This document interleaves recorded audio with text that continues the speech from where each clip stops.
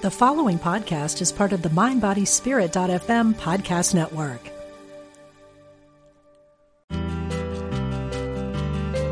We're glad you found us. This is Unity Online Radio, the voice of an awakening world.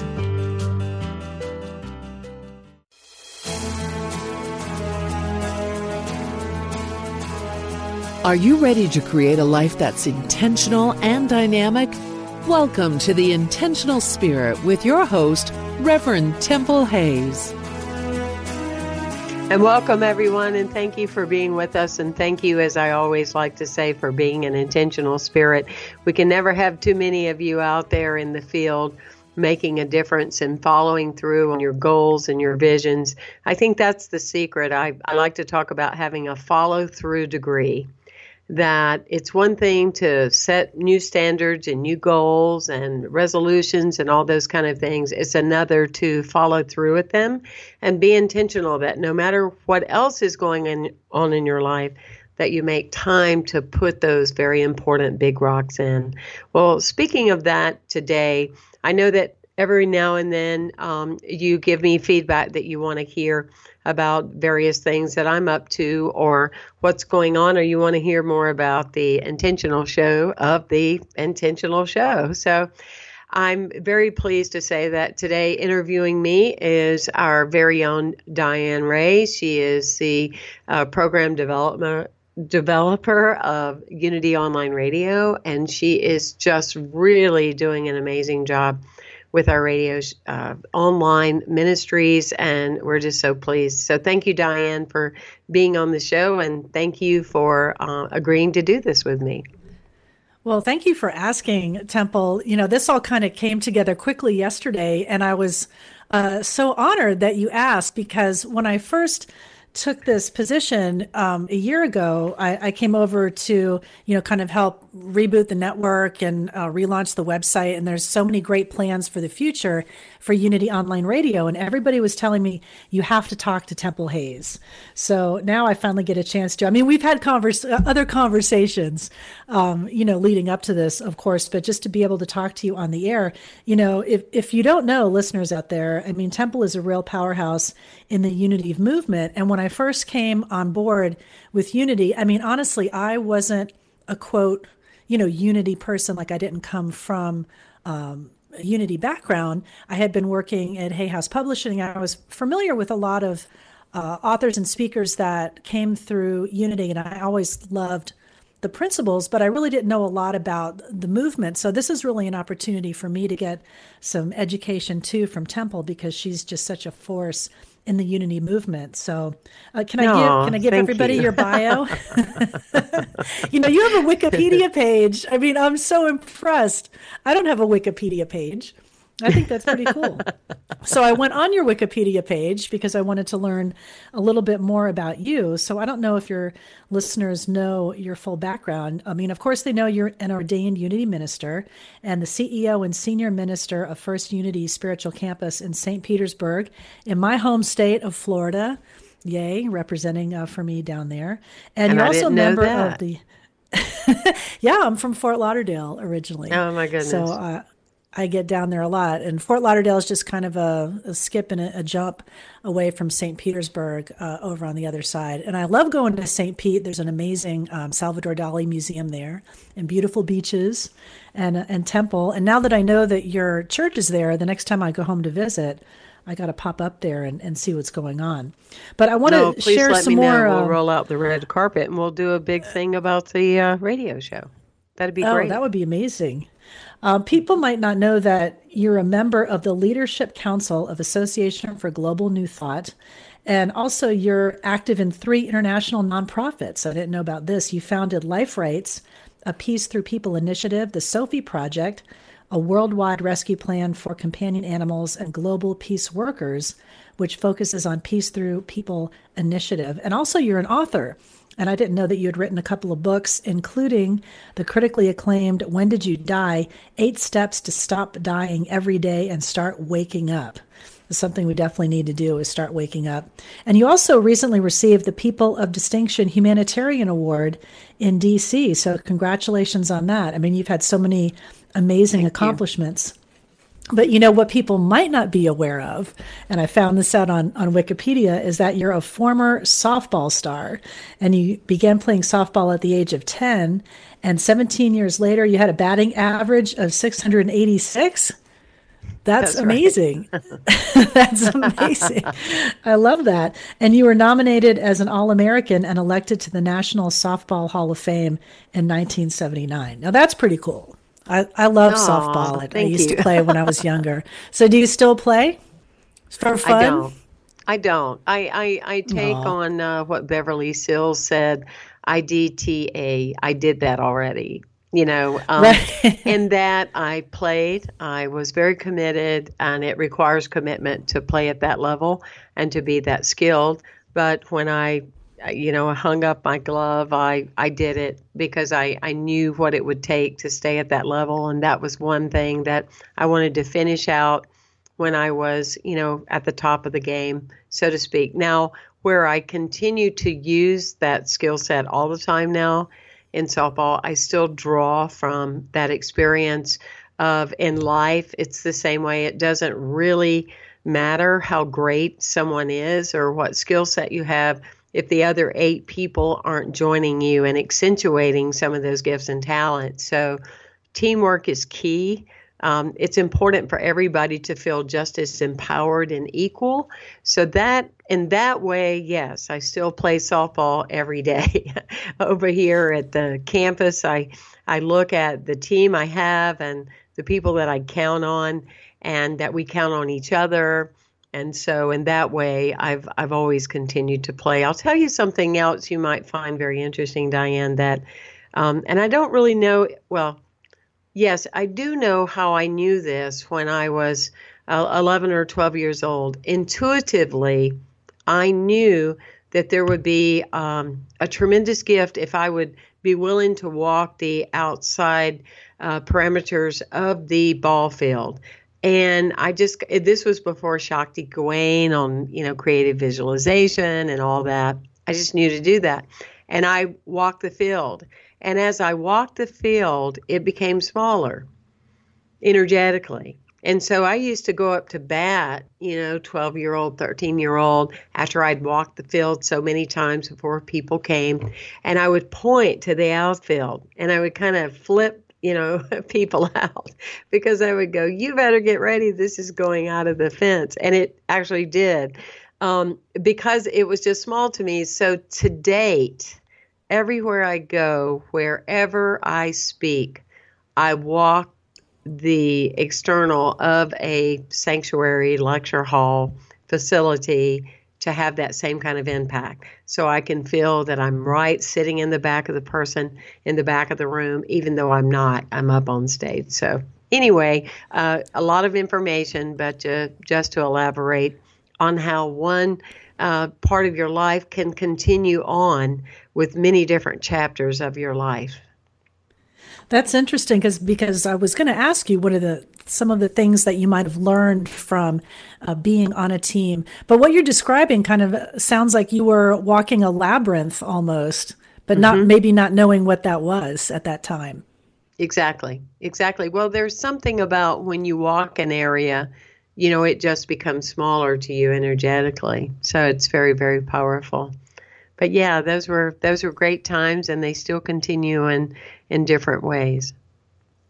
So many great lessons to be learned from sports. I love watching that show, Real Sports, on HBO. They always show some inspirational story that people get from being on a team. So I love that metaphor.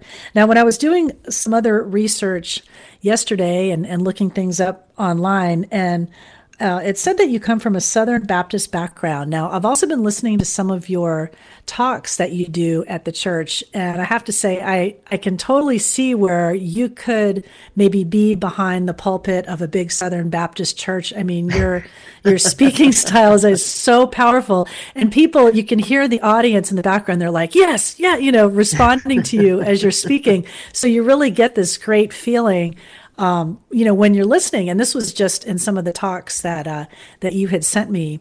So I'm just wondering what was that like, growing up in that Southern Baptist background, and you're from the Carolinas originally, is that right?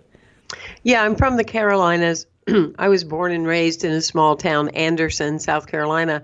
My grandfather, his name is John Temple, and I actually, obviously, that's where I got my name because people ask me, did I change my name? And no. It was birth given to me.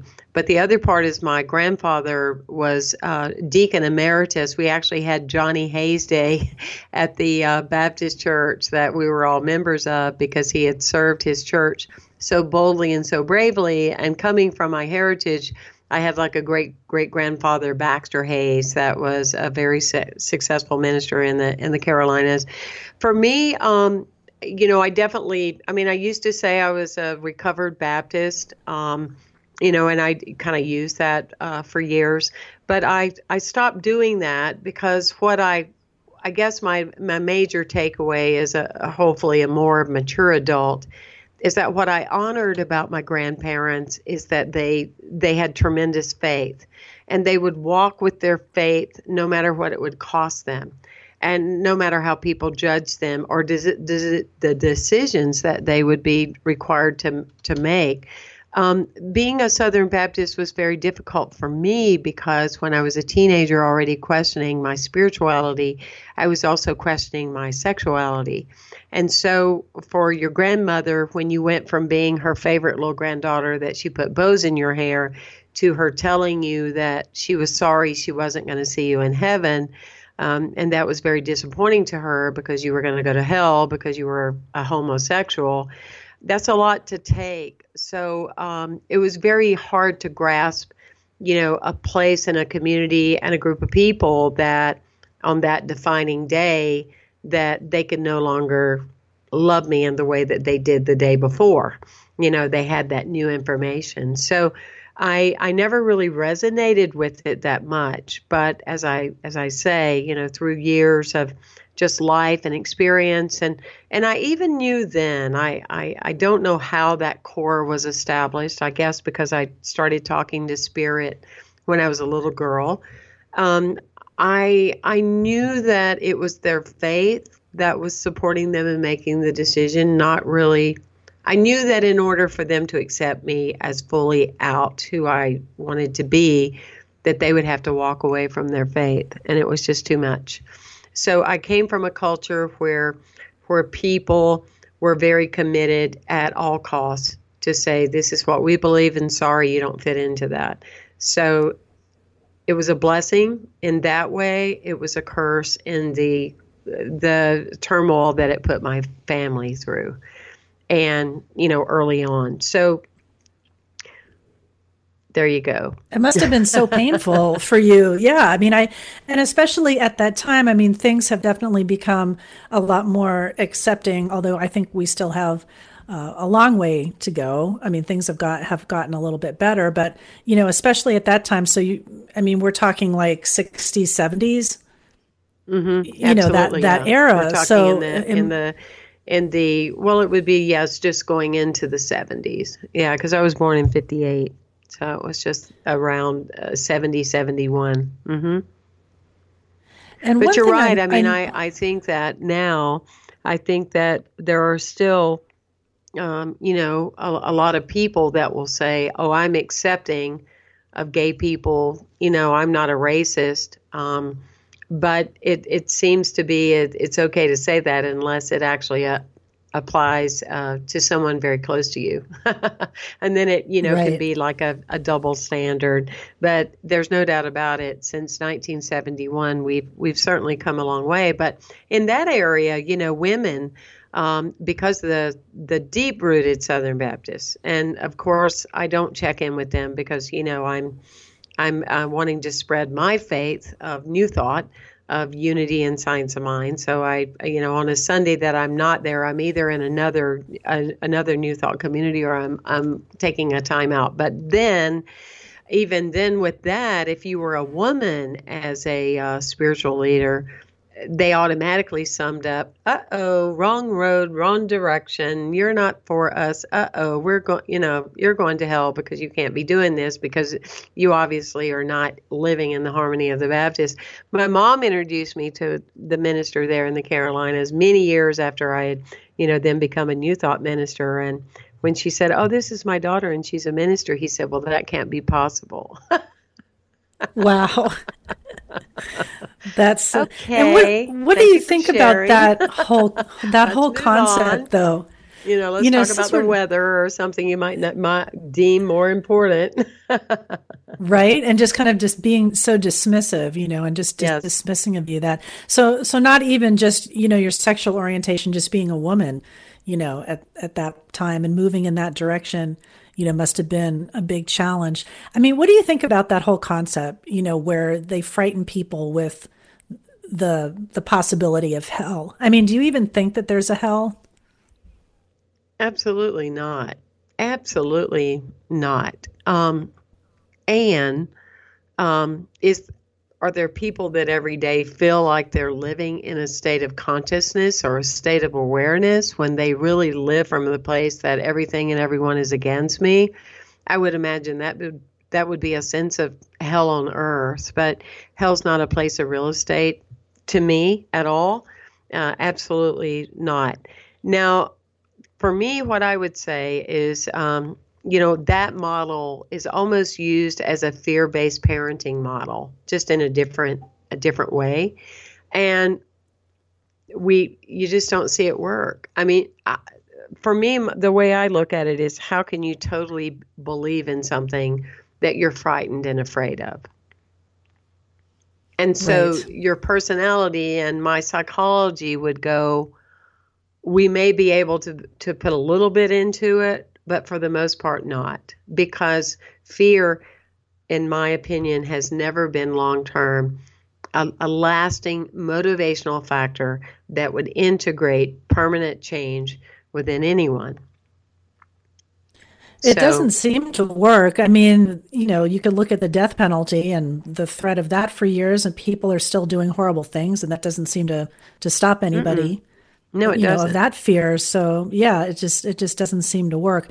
But I was always just that concept. I mean, I grew up Catholic, and so there were, thoughts and threats of hell, growing up. But I mean, particularly from a Southern Baptist background, I remember when I was younger and there was like a church camp that the kids would go to. And I think my mother just kind of put me in there as something to do, to kind of get us kids out of her hair. And that whole story of the rapture and, what happens if God comes back and you're left behind. And I remember hearing that message at like 9 or 10, and I was terrified. I had nightmares after that of, devils and pitchforks and that kind of thing. And that ultimately what that did was kind of draw me away from embracing any kind of spirituality. So I'm sure myself, like a lot of other people, I'm sure that's what drove them away. Oh, I mean, would you absolutely. would you And agree with that? the other thing that I've always found appalling, and so I did go back. I just had a memory that this year, one of my childhood friends in high school, his mother died, and I just happened to be in town, and I went to that funeral. And I was appalled that her service was used as an invitation to get new membership in their organization, or to use as a threat for them to make changes in their lives. I was just like, I don't know how people do this. This is so insulting. It's supposed to be about the woman that has died and her life, and you're using it as a sell pitch and a very manipulative thing when people are very vulnerable.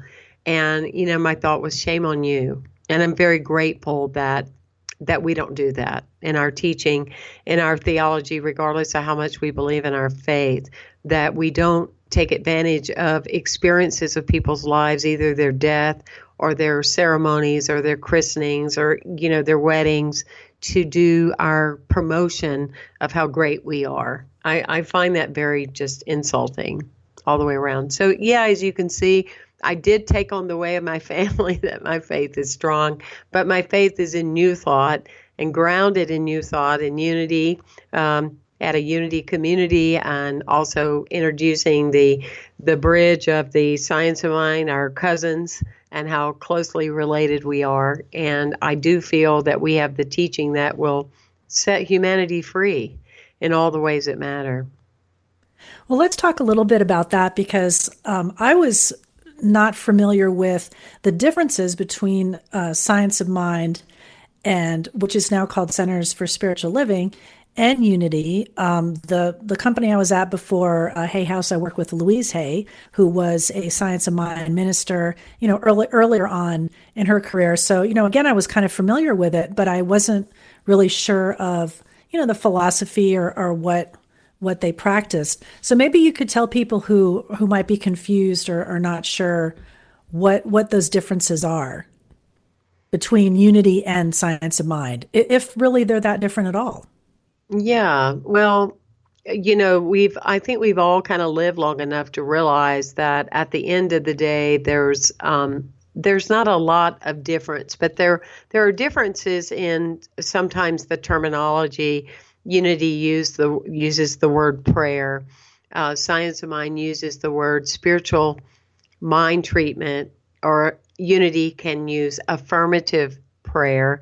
And yet, whether it's 5 steps or 7 steps, whether it's a process in which we pray, at the end of the day, we're all praying in the same way.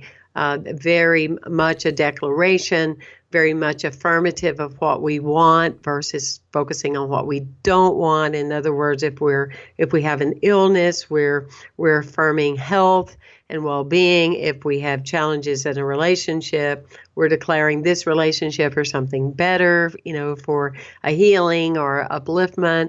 So we definitely use that same kind of belief system that there is a power that is greater than we are. It doesn't really matter what you call the power as much as it matters what you believe about the power. And so it might be God, it might be creator, it could be divine intelligence, it could be divine mind. There's many different ways in which people refer to it. I do find in New Thought what people are wanting to do is get away from the idea of a gender God. Simply because even if it's short-term or long-term, it starts to free a person's belief system that God is not a person. Because when God is a person, we bring God to a level of personality and psychology, feelings and emotions and all those different kind of things, which I would say, would find on many levels exceptionally limiting. And so in that way, we walk hand in hand. I've always felt like that was part of my mission, is to show people that we are not that different, because it's kind of key, because together we're still just a very small group on the planet. It's just a few million people, at least those that are willing to be, quote unquote, out of the closet and say, I'm in New Thought. But that said, so we also use terminology like in Unity, we have licensed Unity teachers. And in a Science of Mind, they have Science of Mind practitioners. A practitioner has had years of training and is just one step away from becoming a Science of Mind minister. So it's the Centers for Spiritual Living teaching the Science of Mind. And we all kind of changed our brand just kind of together. Science of Mind did it first. They used to be religious science churches, and they changed their names to Centers for Spiritual Living because people understood that better about who they are. And it was very helpful. So then Unity, the leaders in Unity, used the same branding company to then move us away from so much promoting that we are a church. Not that we're not happy to be one, we are, but from the marketing, people that are already happy in their church stay in their church. And we often are looking for the unchurched to show them that there's a different way and a different belief system, and that can open up, doors for them. So that's when we started using Unity Spiritual Communities and centers and those kind of things. So I hope that was helpful. That's kind of it. That's kind of the advantage of being around a long time. Well, you could see the changes because I think that was relatively new, right? Where Science of Mind had been called that for quite some time and then decided to be called Centers for Spiritual Living. So it really was kind of just a terminology factor, Absolutely. right? Absolutely. Make yes. things. And it's been very effective. It's been very effective for them, and it's been very effective to Unity as well. Well, another big difference, too, that I really love about New Thought is taking away the powerlessness that you often feel in traditions that, well, I have to, you're often asked, well, accept, Jesus as your personal savior or turn your life over to something else in a sense, giving your power away, where what I think is so empowering about Unity is that you're not really asked to consider yourself a horrible sinner. And I think that's a really powerful message. It's a very powerful message, and it's very sad that it's still used in 2018 throughout the country to little kids all the time. They are always an original sin, and they will be, and that kind of unworthiness, and that whole languaging and imprinting, and people don't understand it takes years to change that imprint, and it definitely notes that it scars people for a very long time, or creates it's certainly a door to the need to go to therapy, to establish that. I've always found it unique that people say in those organizations that, Jesus is the one that saves you. Well, if that's true and you really believe that, then why not adapt the message? Because if you believe something saves you, then, it would behoove anyone to exemplify and model, what that conversation is. But of course, this is a loaded topic, and I definitely am willing to go there more if you want me to. Yeah, we're going to talk more. No, definitely. I think this would be helpful, and we'll be right back.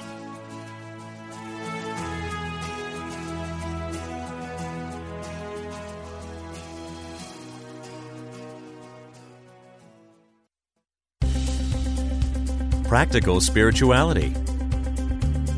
Positive messages. This is Unity Online Radio, the voice of an awakening world. When listeners like you contribute to Unity Online Radio, you're making a positive difference in your life and the lives of other spiritual seekers. Go to unityonlineradio.org and click on Donate to make a one-time donation, or sign up for monthly contributions. Thank you for your support. Here's a Unity Mindful Moment with Eric Butterworth, taken from the live lecture, A Course in Practical Metaphysics. Emily Cady, in her Lessons in Truth, makes a statement which I think we need to kind of think about a little bit. She says, God is not a being with qualities or attributes, but he is the good itself coming into expression as life, love, power, wisdom, etc. He is the good itself coming into expression as life, love, power, and wisdom. In other words, and this again is shattering to some of us, God is not loving. God is a loving God. God is not loving, because the moment we talk about God as loving, we've got the anthropomorphic Michelangelo like God sitting up in a crowd somewhere with his heart beaming out and say, oh, I love you all down there so you're so dearly, as long as you're good. But I'm not going to love you very much if you don't go to church and so forth. God is not loving. God is love. To find out more about Eric Butterworth, visit unity.org. Know Yourself as Divine, Stations of the Cosmic Christ. A new book from Matthew Fox and Bishop Mark Andrus introduce a spiritual practice designed to help you realize the divine within, combining prayer and an interpretation of the Stations of the Cross. Featuring beautiful imagery, you will be led on a process of transformation. This book will help you discover the most caring, courageous, and compassionate parts of yourself. Get your copy today at Amazon.com or unity.org/shop. Did you know Unity has published a new book by Eric Butterworth? This wonderful writer and teacher, who is loved by so many people, left a recorded class called Practical Metaphysics that has now been turned into a book. It's vintage Butterworth. He explains how to live from a deeper state of consciousness and awaken to health, love, prosperity, and peace of mind. Practical Metaphysics. Find it online by going to unity.org and click Shop. Create a path to success and prosperity with May McCarthy and Abundance Incorporated every Thursday at 2 p.m. Central on UnityOnlineRadio.org. A co-founder of 7 successful companies, an angel investor, best-selling author, and international speaker, May will help you each week with spiritual and practical tools you can use to create a life that you love with greater health, happiness, wealth, and freedom. Join the show live with your questions or listen later on demand, right here on UnityOnlineRadio.org. Call now with your question or comment. 816-251-3555. That's 816-251-3555. Welcome back to The Intentional Spirit with Reverend Temple Hayes. Welcome back, everybody. This is not Reverend Temple Hayes.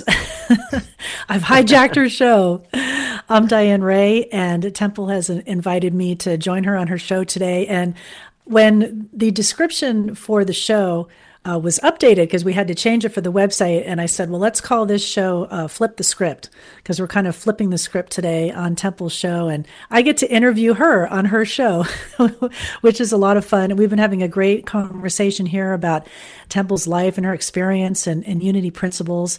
So before we went to the break, we were talking about some of the fear-based lessons that people are taught in other traditions growing up, heaven, hell, you're bad, those kind of things. And I was saying that one of the things that I really loved about the unity tradition was that part is kind of taken away, and that there's no need to declare yourself a sinner, that you're a horrible person, and turn yourself over to a higher power to save you, in a sense, that we only really need to ask God for help, right? And that, that's always there. There's nothing we really need to do or be. We just have to kind of be accepting and comfortable with ourselves, rather than believe that we're big sinners.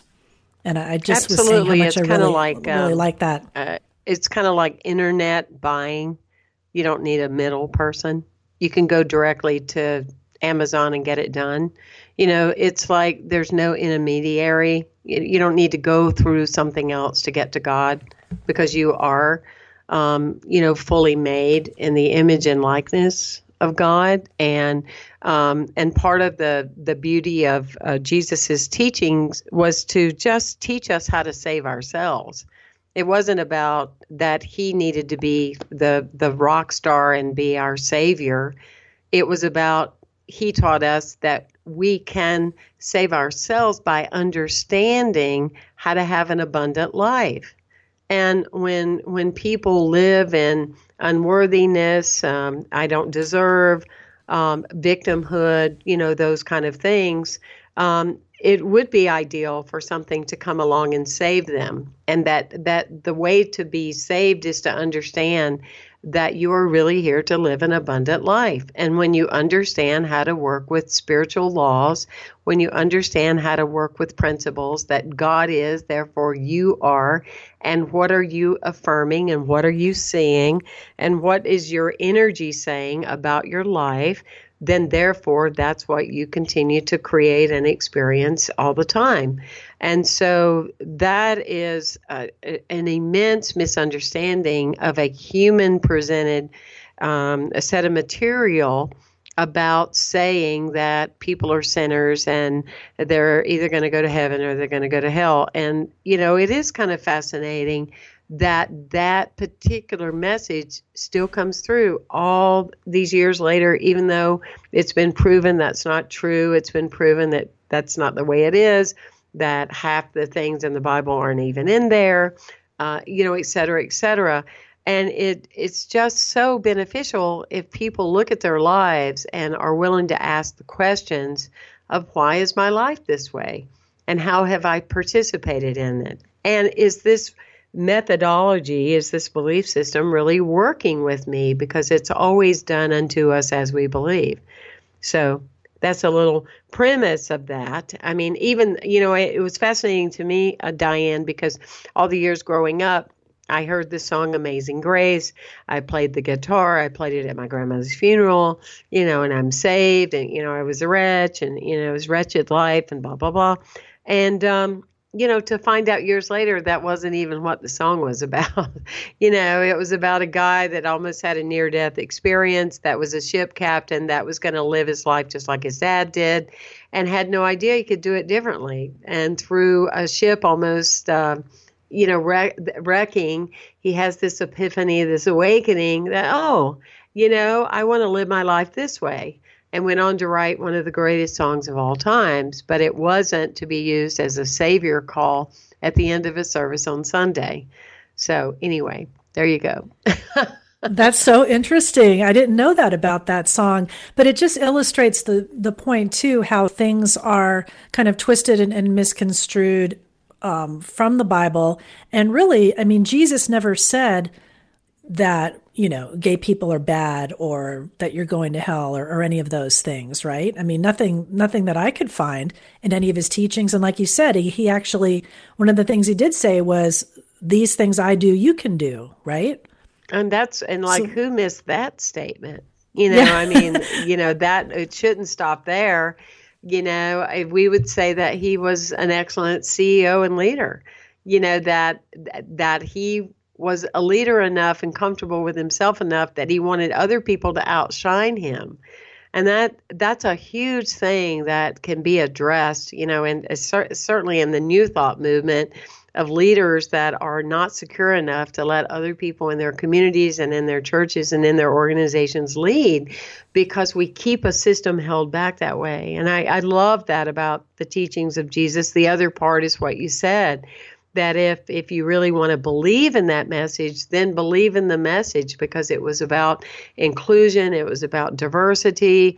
He hung out with all different types of people and encouraged other people to do the same. So, and what do you think about that? I mean, like you were saying, Jesus had, Mary Magdalene was a prostitute. I mean, he hung out with all kinds of people from all walks of life.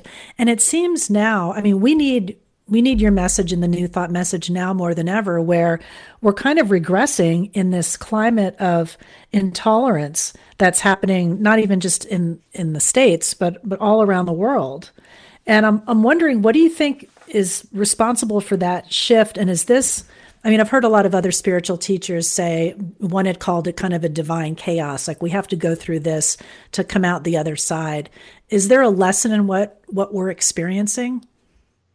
Well, I would agree with that, and I guess for me, Diane, and I've felt this very strongly, that I teach positive affirmative prayer. I teach what I say is the power of word, and it is a law that is working and operating, and what I declare has tremendous meaning. And I go back to understanding the shamanic value of people that could change the weather conditions, and this is, if we look at the premise of what the Fillmores taught, what Ernest Holmes spoke about, is the power of what you declare, the presence of the I am, et cetera, et cetera. So if we really believe that all of that is true and we're willing to dedicate our lives to it, we must at the same time realize that that's across the board. So I'm not going to do a Sunday service and talk about, I'm so discouraged with the world, and my world is just going crazy, and it's just getting more horrible. And unfortunately, we have leaders that are doing that. And because what am I affirming? And what am I stating about the world that I live in? Because we still don't seem to understand that since the 1800s, when Emerson said something, paraphrasing, be very mindful and be very concerned about what you buy about the news, because it's probably leading you down a different door. And a lot of times when people are talking about the world, they don't seem to understand or to use the perspective that it's only what we're talking about is only what we see on the subtitles in the news or online. That does not, to its totality, express the world at all. Do I believe there's climate change issues? Absolutely. Do I believe we need more life rights, that people understand we don't need to kill things we don't eat, etc.? We don't need to kill each other? Absolutely. It's that, yes, we can be a first responder in things that we feel strongly about. But on the other hand, I go back to what you started to say in that part of the question is, I believe that there is a greater sense of ourselves that is emerging forward. I feel it all around me. I see it in my world and community and where I travel to, that there is a greater sense of kindredship, of connection, of the willing to be in alliance with other teams and cross-pollinate and look at new ways to do things better. So, yes, is there the appearance of there's some intense times out there, but we are birthing a new paradigm. So that's what I believe. And regardless of how I state my reality to be, I'm more inspired than I've ever been. And I think that we don't need to lose that. We need to be more encouraged than we've ever been, more determined in looking for ways to get our message out there, more determined than ever for people to understand really who we are and to be bold and brave and voicey about it in a way that is not, demeaning, but yet imperative. Because in anything that we do read in the paper, at the end, it could be, and if you're seeking answers, please go to unity.org. If you're seeking answers, definitely. Please go to, CSL. Those are where the answers lie. Because I don't know about you, but I have never met a more grounded group of people in my life than I have in the New Thought teachings, which is why I always wind here and end up here, as this is my tribe. Because it's where the greatest level of sanity lies and the least amount of mediocrity lies. Well, I'm happy to hear you say that we are evolving to hopefully a higher level. And I just wanted to share a little bit of my experience. I went to the Parliament of the World's Religions. I'd never been to that event that just happened in November. And it was over 200 different faith traditions represented. And I left feeling so inspired and hopeful because everybody that I talked to all seem to want the same thing. We all want a loving and peaceful world, or we say that we do. And nobody there tried to proselytize to me or hate me for whatever I personally believed. Everybody was so welcoming and opening and just sharing that, hey, this is what I do to get closer to God. If you're interested, I'll tell you, but nobody was trying to change my mind or push anything. I found it's just such a welcoming and beautiful experience that there were all these different ways to get to the same thing. I think there's a quote of some kind that says, there's many paths up the mountain, and that's what I was seeing there, and what I do love so much about what I've learned and discovered about the unity movement is how loving and inclusive they are, and non-judgmental, and kind of letting go of that piece that I think doesn't serve us anymore, going forward in this day and age. That kind of hellfire and damnation type of message. Absolutely. It just doesn't seem to work. So what do you think is going to be the future, moving forward with the New Thought movement? Like, what would you like to see coming up, say like 5-10 years from now? I would love us to be the message on the planet, the number one message on the planet. That's what I would like. And because, again, we have the principles, we have the history, we have the message, and I would like to see us have the largest platforms available to us for us to continue to spread it. I know that's, part of my lifelong commitment is with laser focus, being very committed to getting this message out on social media, online radio, and any way that the message can be heard through audio or visual or in whatever way we can. And I would like to see more leaders step up and step out and be more bold and brave with their what they believe, and many are. But yeah, I would love to see us be the household name. When people go, well, what is that? Well, I'm not really sure. Is that Unitarian? Is that Scientology? I envision the time that question won't need to be asked because it will be clear.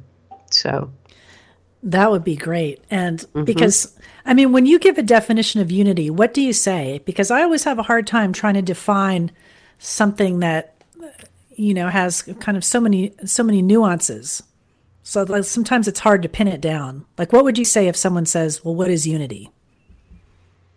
I would say that unity was created based upon all of the uncommonness in the things in common with all of the fates of the world, and that is God is inherently good, and that we are made in the image and likeness of that, and that unity teaches a way of life and a way to utilize that connection with God to live an abundant life. An abundant meaning, healthy relationships, creative self-expression, ways to enhance and understand that greater connection of you and all of those around you. Unity is really the core message that can change anyone's life if they are willing to participate, to let go of old beliefs, and to be a full participant in who they are as a human being expressing these spiritual principles. That's a great explanation. I like that. I have to remember, because I have a hard time sometimes with what I call the elevator pitch. Someone wants to know what unity is in a very succinct way, and you just really explained it so perfectly. And it's such a beautiful philosophy. So I'm curious, though, we talked a little bit about your, Southern Baptist upbringing. Like, who were some of your inspirations when you started on the spiritual path? Like, did you start reading, Catherine Ponder or Emerson, or, was there anyone that really became a teacher? Well, I certainly read Emerson and Ponder, and also I really loved Jack Boland and the mastermind principle. He was very influential in my life. And one of my greatest moments a couple of years ago was that I had been seated because I was speaking there at Renaissance Detroit. And they just said, oh, here's where you sit. And so I just sat down and I was looking at other people. And when I got up and I looked back, I was seated in his chair. So that was a measurable moment for me, for sure. I really focus on, the teachings of King and Gandhi, that season of nonviolence, that, you were destined for developing a great foundation in your own life, be the message, be the change, those kind of things. And so I follow a lot of that teaching and just the call to, to me, every day is about surrendering and deepening more than what I feel I know, but more being open to what I don't know. And I've learned to use, in the form of Scripture, when it says, "May I have the eyes to see and the ears to hear," and my heart in its openness. What I've come to understand is that's not just five senses. May I have the spiritual eyes to see connection, to see changes happening, to see beyond what the news is seeing, to see beyond limitations, and to open up to greater pathways. And may I hear, with the wind blowing, may I hear the changes coming, and may I welcome them. And so for me, it's the ability to know that I'm on my soul path, and keeping a balance check on my emotional body and my personality, and be in that space of just really surrendering every day to be God's messenger in whatever way that can look like. So I do love heroes and archetypes, about heroic changes and those kind of things. But I also want to be sure that I have continued to discover what my message is supposed to be. And I'm not talking about the ego of myself, but that I don't spend so much time quoting the people who have lived that I miss out on the integration of what the quotes are wanting to be born within me. Does that make sense? So learning from those teachers and messages, but not relying on them, but making them your own? While at the same time, you're shape-shifting your own path. Right. Well, I know you're very open to, different beliefs. I mean, just judging from, the guests that you have on your show. And it seems like we have that in common where you're curious. Like I'm curious about channelers and angels and, people that are mediums or have that ability. And a lot of times that's dismissed and kind of, disregarded as, oh, that's just a parlor trick or a joke or something like that. And I mean, what do you think about that? Do you think there's something to be learned from? I think when people say that have that comments ability? like that, they're just not comfortable with who they are. I think that when you're comfortable with who you are consistently exploring. We would not have the unity movement if we were not founded by explorers and adventurous spirits. There wouldn't be the Science of Mind if Ernest Holmes was not wanting to be open at the top and explore other avenues. So when people make comments about that around me, it's just, to me, it expresses a great sense of insecurity. I've always said that I love hearing all the years people are in unity, and I love to hear that people love unity. But when I really love to hear that people love unity, it's because they have experienced many things in their life. They have a wealth of things that they have tried or explored, and they still come back and say, but unity is it. Look at Maya Angelou. I mean, I love this and I love that, and oh my gosh, and I've been here and I've studied this and I've written lots of poetry, but at the end of the day, when I look at my core, I love unity. And to me, that's what it's all about. Because when people talk in that kind of language, to me, they're just carrying over the traditional religiosity of being a self-righteous person. I do not own the right to say that by my way is the only connection to God. And if people are hearing God and making a connection to universal law through angels or through people that have passed or through mediumship or whatever, I do believe that for me, my understanding of a psychic is that I still feel it's like you talk to a very dear friend, and it is opinion. And if you continue to hold that opinion time and time again, then it's still using the spirit of the law, and that, yes, indeed, you will probably manifest that, But that being said, I think it's wonderful. And I'm glad that you explore those kind of things too, because I like to be stretched. I want to know more than what I don't know, always. That's the excitement. I think we hold the foundation of knowing who we are, but it's okay to get on these little tiny branches and look for new innovative ideas and experiences. That's how invention has happened. That's why we have electricity.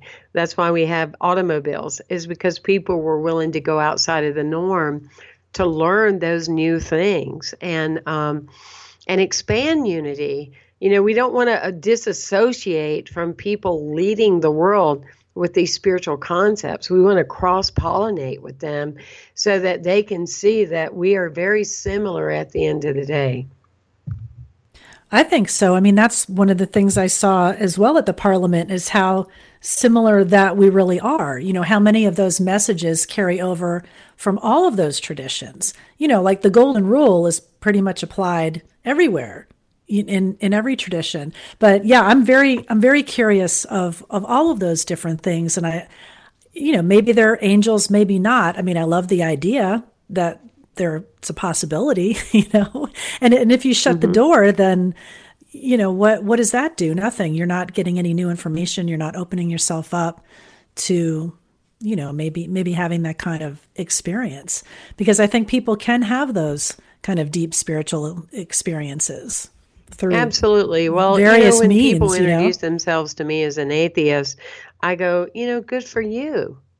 And they go, you feel that way? And I said, what I find interesting often with atheists is they spread more information about God and what they don't believe than people that say they love God that, are closeted. So I think it's great because more often than not, I feel that when people say they don't believe in God, what they're often saying, if people will not shut down, like you're saying, and be open to continue a conversation, what they would discover is what they're saying is they don't believe in the God they were brought up with. What they would say is they don't believe in a God of separation and that a God that loves some countries, for goodness sakes, more than others, or people more than others, or less than others. And they're very dedicated people, more often than not, to nature and the love of humanity and those kind of things. So it is the willingness at the end of the day, I think, for us to be comfortable with who we are, what we're expressing, and see how we can align with all these other tremendous and huge organizations to get our message in the world. I mean, we're not that old and are being founded in the late 1800s, and there's so much more that can be done. Well, we've only got a minute left. It's gone by. It's gone by so fast. This again, that's all. I know it's been so fun to talk with you, and I've learned a lot more about unity, and it makes me even happier and more proud to be involved with such a great organization and to help build up the Unity Online Radio Network and hopefully continue to spread, more positive and uplifting messages. And is there anything that you wanted to share, or do you want to give your website, or? Sure. How should we wrap up with a bang? Love hearing from people. That's always encouraging. It's templehayes.com is my website, and also the spiritual community is firstunity.org. We have a lot there and various opportunities for you to get involved or get engaged, and we'd love to hear from you. And I just wanted to say how much this has meant to me, Diane, having you, and I really believe in what you're doing and the changes that you're making, and I'm on your team. I'm on your softball team, and I'm grateful to be able to do that. Well, thank you so much, Temple. This has been so fun. Thanks for joining us, everyone. Thank you for listening. This is Unity Online Radio, the voice of an awakening world.